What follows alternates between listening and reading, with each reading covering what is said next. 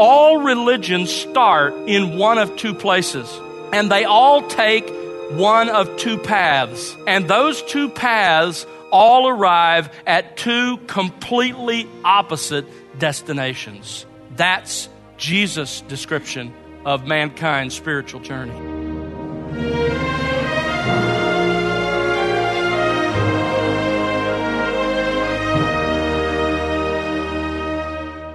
Welcome to The Word Unleashed with Tom Pennington. Tom is pastor-teacher at Countryside Bible Church in Southlake, Texas. Hello, I'm Bill Wright. Have you ever heard the phrase, many roads, same destination? While that might be true when traveling to the grocery store, how does that claim hold up when applied to your relationship with God? Well, in a new 4-part series titled Two Gates, One Decision, Tom will examine the conclusion of Jesus' Sermon on the Mount found in Matthew chapter 7, verses 13 through 14. Christ's claim that He is the one and only way to salvation, righteousness, and relationship with the Father. But as you'll discover, the Bible says there are two paths you can walk by, each with one gate, one that leads to death and one that leads to life. The question is, do you know which path you're on? Now, before we begin, here is Tom with some opening thoughts about this new series. Tom? You know, Bill, I think we have to start by admitting that this very concept that there is one way to God runs completely contrary to our entire culture. We live in a day and a cultural climate that rejects the concept of absolute truth, and because of that, they would deny the fact that Jesus is the only way to God. And yet that is explicitly what He does claim. He said, I am the way, the truth, and the life, and no one comes to the Father but by me. And so as we begin this series, we have to sort of shift worldviews. We have to not think like the world around us, not be sucked into its mold and way of thinking, but we have to allow Christ to instruct us and to reshape our thinking in a way that reflects His perfect knowledge. Thanks, Tom. And friend, open your Bible now as we join our teacher here on The Word Unleashed. Most people on this planet believe in a divine being, even if it's one of their own making. They see themselves, for the most part, as on a spiritual journey. You ask the average person to describe what that spiritual journey is like, and you'll hear something like this. Well, they'll say, imagine that we all stand at the foot of a huge mountain, the very same mountain. And around that mountain on every side are countless trailheads. Each of those trailheads begins at a different place, and each follows a different route up the face of the mountain. But eventually, all of those paths arrive at exactly the same place, the mountain summit. And so it doesn't really matter what trailhead you choose or what path you take, because regardless, you're going to end up at the top of the mountain, and so will everyone else. Now, the point of that little parable that's so common in our world is this. All the world's religions start off in different places. The great monotheistic faiths of Judaism, Christianity, and Islam, the Eastern religions of Buddhism, Taoism, Confucianism, the polytheistic faiths of animism, Hinduism, and ancestor worship, or the designer religions that are now crafted by every individual who makes his own little religion, regardless of whether you're talking about the great world religions or those created by individuals, they would say, they all start at a different trailhead. Each takes its own unique path up the mountain to God, but eventually, when life is over, all the world's religions, they would say, end up at the same summit of the same mountain. Whether it's described as heaven or paradise or God's presence or nirvana, it's all really talking about the same place and the same reality. That's the common picture of man's spiritual journey that's told in today's world. But that is not the picture of man's spiritual journey that Christ drew. As He began to finish His most famous sermon, the Sermon on the Mount, Jesus drew a shockingly different picture of man's spiritual journey. He said, forget the illustration of a mountain surrounded by countless trailheads, all leading to the same summit. Instead, he says, here's how you're to think of it. All religions start in one of two places, and they all take one of two paths. And those two paths all arrive at two completely opposite destinations. That's Jesus' description of mankind's spiritual journey. Today we come to the conclusion of this wonderful sermon. As we begin to look at it, let me just remind you of the structure and how this sermon flows. Jesus begins the sermon in chapter 5, verse 3, and down through verse 16 of that same chapter, he describes the citizens of his kingdom. He describes what those who are a part of his spiritual kingdom are like in their characters. He lists what we call the Beatitudes. He says they are beggars in spirit. They realize they have nothing to offer God. They come to God pleading for His mercy.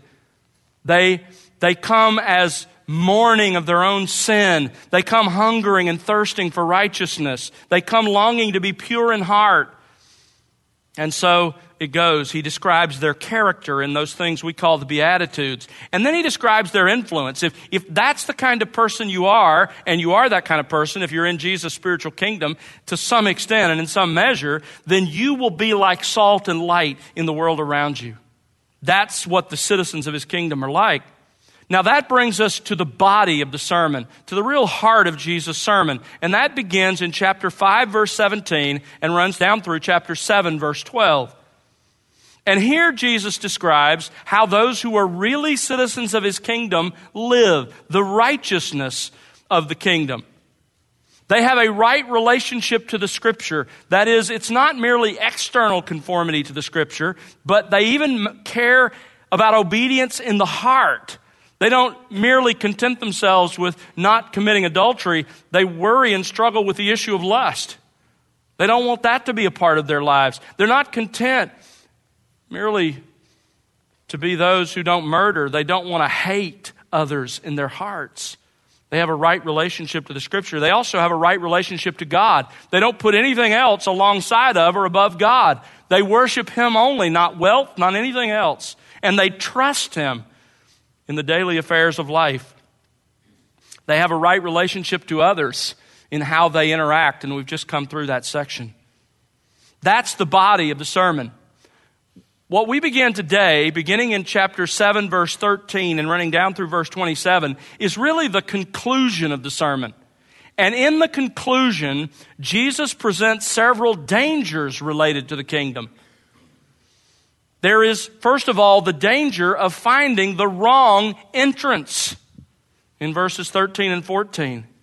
There's the danger of false teachers in verses 15 to 20, and that's because false teachers will point you to the wrong entrance. And there's the danger of having a false profession of the true Christ and the true gospel, understanding who Christ is, understanding what the gospel is, professing that gospel, and yet being lost and on the wrong path. In verses 21 to 27. Those are big dangers. And this is what Jesus addresses in the conclusion of his message. Now today, we're just going to begin this conclusion to his sermon. And what I want you to understand is, this is application. Jesus is applying his sermon to those who listened that day. He's applying it to us. It's also an invitation, as we will see. And it's a warning, a sober, solemn warning from Jesus Christ to every person who listened to or who now reads or hears this sermon. Now, why was that necessary? Why were these dangers so much an issue in Jesus' mind? It's because of the people who were listening to him. Let me remind you, because it's been a long time since we began the Sermon on the Mount, let me remind you who was there that day on the northern shore of the Sea of Galilee. Luke tells us specifically in his gospel record. In Luke chapter 6, verse 17, here's how Luke describes it. He says, Jesus came down with his disciples. Now stop there and let me explain something. Remind you that the night before the Sermon on the Mount, Jesus had spent all night in prayer. That was the night that he prayed and asked the Father to help him choose 12 representatives, 12 apostles. So he prayed all night. Then he gathered all of his disciples to him to the top of the mountain, and he chose 12 of them to be his official representatives, his apostles. And then the 12 and the rest of his disciples came down from the mountain. And it goes on to say, Jesus came down with them and stood on a level place, and there was a large crowd of his disciples. There's the first part of the crowd. There were a lot of people who were followers of Jesus Christ. And, Luke says, a great throng of people from all Judea and Jerusalem and the coastal region of Tyre and Sidon, not only from Israel itself, but even from the Gentile nations around. In fact, look at chapter 5 of Matthew. Actually, start at chapter 4, verse 24. The news about him spread throughout all Syria, and so they bring all of these people who need healing, and he healed them. Verse 25, there were also large crowds from within Israel. Now, notice at this stage in Jesus' ministry, there were still these large crowds attached to him. That wouldn't always be true, but for now they were. And these crowds, while they brought the opportunity for ministry, they also brought a great potential for confusion, spiritual confusion over who were truly his disciples and who were those that were merely attached to Jesus because of what he was giving them, healing their loved ones, giving them food, and so forth. And so, notice chapter 5, verse 1, when Jesus saw the crowds, he went up on the mountain, and after he sat down, his disciples came to him. So he goes slightly back up the mountain, and he begins to teach. And in his hearing, you have these two groups, a large crowd of his disciples and a large crowd of people who are attached to him because of what he's done for them, because of the miracles, the healings, because of their curiosity, their interest. So that's what compelled Jesus to preach the sermon. And throughout the sermon, Jesus keeps cycling through these issues. Who is just a part of the crowd and who are truly his subjects? Who are true citizens of the spiritual kingdom over which he reigns? And at the end of this sermon, Jesus provides them and us clear insight into who it is that has truly entered into his kingdom and who has not. And it begins by discerning if you came in at the right place, if you entered the right gate. Now, with that in mind, turn to chapter 7 and let me read our text for this morning. Matthew chapter 7 and two monumental verses, verses 13 and 14. This is what our Lord says. Enter through the narrow gate. For the gate is wide and the way is broad that leads to destruction. And there are many who enter through it. For the gate is small and the way is narrow that leads to life, and there are few who find it. Now, these two verses are absolutely foundational to understanding life in this world. In two short verses, just 45 Greek words, Jesus describes the spiritual journey of all of humanity. And he very clearly corrects the common mountain analogy.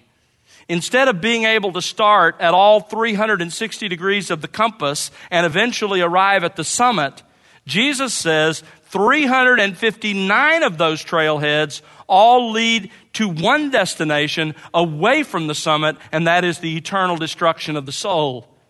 Only one trailhead of the 360 possible choices will ultimately enable you to arrive at the summit. Or to use Jesus' picture, there are only two gates, and each of those gates leads to entirely different paths, and each of those paths will lead you to an entirely different destination, to an entirely different eternity. Now, in light of that sobering reality, Jesus says, be careful which gate you choose.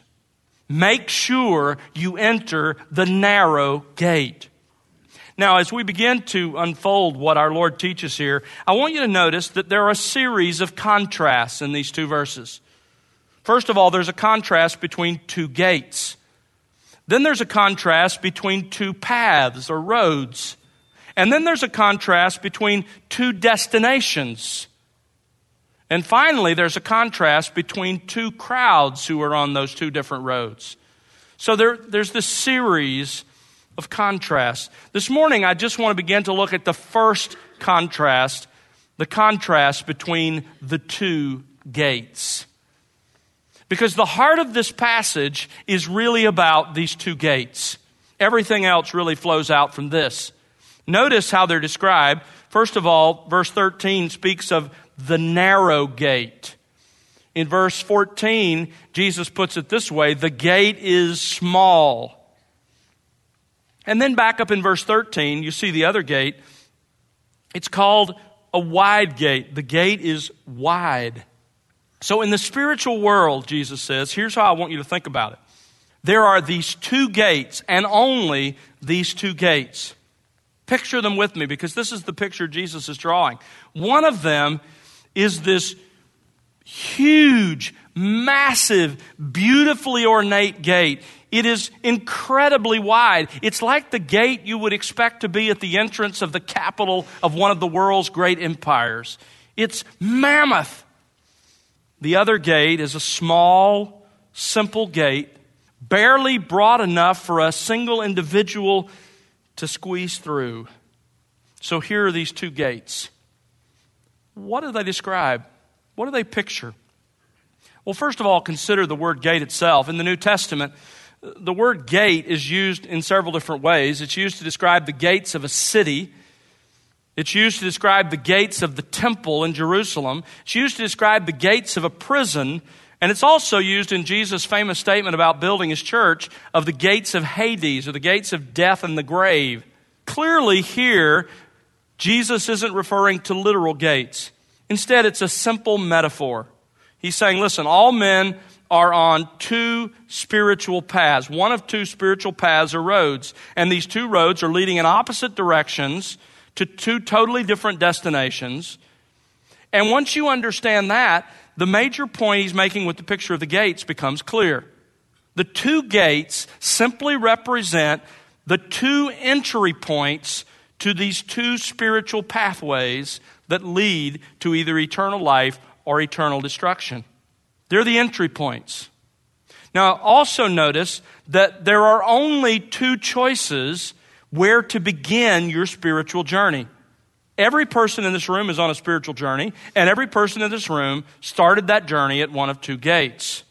One gate will eventually lead to heaven. The other gate will eventually lead to hell. But there are only two gates. There are only 2 points of entry to these two paths headed in different directions. And every person in the world is on one of these two paths. By the way, that's every person here. You, in the mind of Jesus, are on one of these two paths. You say, well, I haven't chosen yet. If you haven't chosen yet, you've already chosen. In other words, you can't be neutral. There's nobody who hasn't yet found himself or herself on one of these two paths. You already have entered a gate. You remember this picture comes to us from the Old Testament. Deuteronomy, Moses in Deuteronomy 30 verse 19 says, I set before you two ways, the way of life and the way of death. In Psalm 1, the psalmist says there are these two ways, the way of the righteous and the way of the wicked. So you have already chosen one of these two gates, and you are already on one of these two paths. So with that basic understanding, let's look at these two gates. First of all, consider the wide gate. The Greek word for wide in verse 13 refers to something that is great in extent from side to side. It's broad. The word is also translated at times spacious. In the Septuagint, this word is used most often of the large open square that was at the center of ancient cities. And so here's a gate that is so big and so broad that it's as big as the open square of the town center. It's attractive.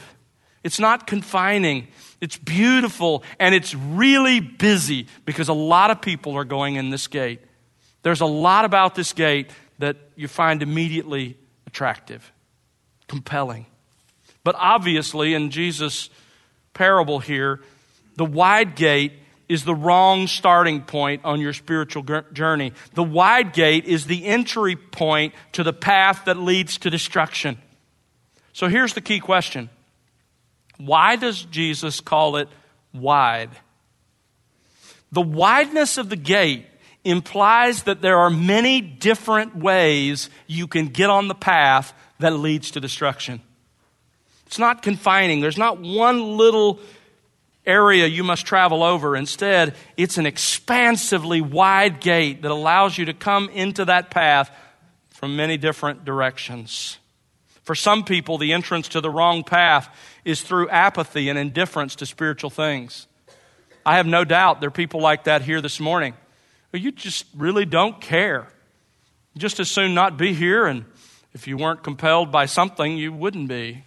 Understand this. Notice Jesus doesn't say that you need to choose to be on the wide road. You need to choose the wide gate. He doesn't say that. He says, instead, you've got to choose to enter the narrow gate. What's the implication here?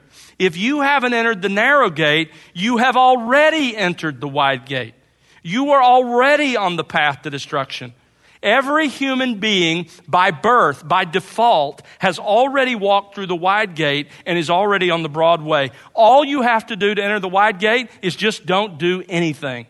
Do nothing. And so people who are apathetic and indifferent, whether they like it or not, whether they feel like it or not, according to Jesus himself, if he were here, he would say, you've already walked through the wide gate. You're already on the broad way that leads to destruction. Just do nothing, and that path will lead you to destruction. There's a second entrance to the wrong path that leads to destruction, and that's human philosophies and ideologies. The world is filled with them. There's an interesting passage in 2 Corinthians chapter 10, verse 3, where Paul says, we're in a war of ideas. And he says the weapons of our warfare are not fleshly. That is, they're not human. They're powerful. He's talking about the Scripture, the ideas of Scripture, the truth of Scripture. That's the weapon with which we fight. And he says we're fighting against fortresses. What's he talking about? What does he mean we're fighting against fortresses? Well, he explains it in the next verse in 2 Corinthians 10:4. He says, we are fighting against speculations and every lofty thought elevated against the knowledge of God. He's talking about human ideas. We live in a world that is filled with human ideas that are exalted against the knowledge of God. Human speculations about what is true and what is right and how we should live. Philosophies like evolutionary naturalism, postmodernism, anti-supernaturalism, feminism, radical environmentalism, and on it goes. Our world is filled with these anti-biblical philosophies and ideologies. And understand this, those philosophies are merely new entry points into the wide gate. Another part of the wide gate is not only apathy and indifference and human philosophy, but also false religion. False religion will get you through the wide gate. You see, much of the width of the wide gate consists of damning false religion. You understand that the Scripture very clearly teaches there is one true God, and there is one way to know that true God, and that is through His Son. That's it. Everything else is a rebellion against that revelation of God. All other religion is false. It is anti-God. The Old Testament is permeated by such worship. But here's what's interesting. Those gods don't really exist. The idols that people worship, all religions other than the worship of the true God who's revealed Himself in the Scripture and in His Son, it's false. It doesn't exist.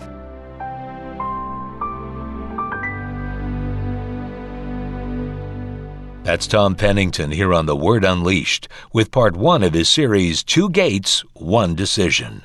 Tom will have part 2 for you on our next program. Join us then, won't you? Well, we'd like you to know that Tom has a new book out titled The God Who Hears, a book of pastoral prayers. It features 31 scripture readings and accompanying pastoral prayers. Tom's book is available for purchase right now online at thewordunleashed.org. As always, it's our prayer that you'll be enriched by the expository teaching of God's Word here on The Word Unleashed. We'd love to hear your story and how God is enriching you in your walk with Christ through this ministry. Write to us, won't you? Our address is listeners@thewordunleashed.org. Again, that's listeners@thewordunleashed.org. Or you can call us at 1-877-577-WORD.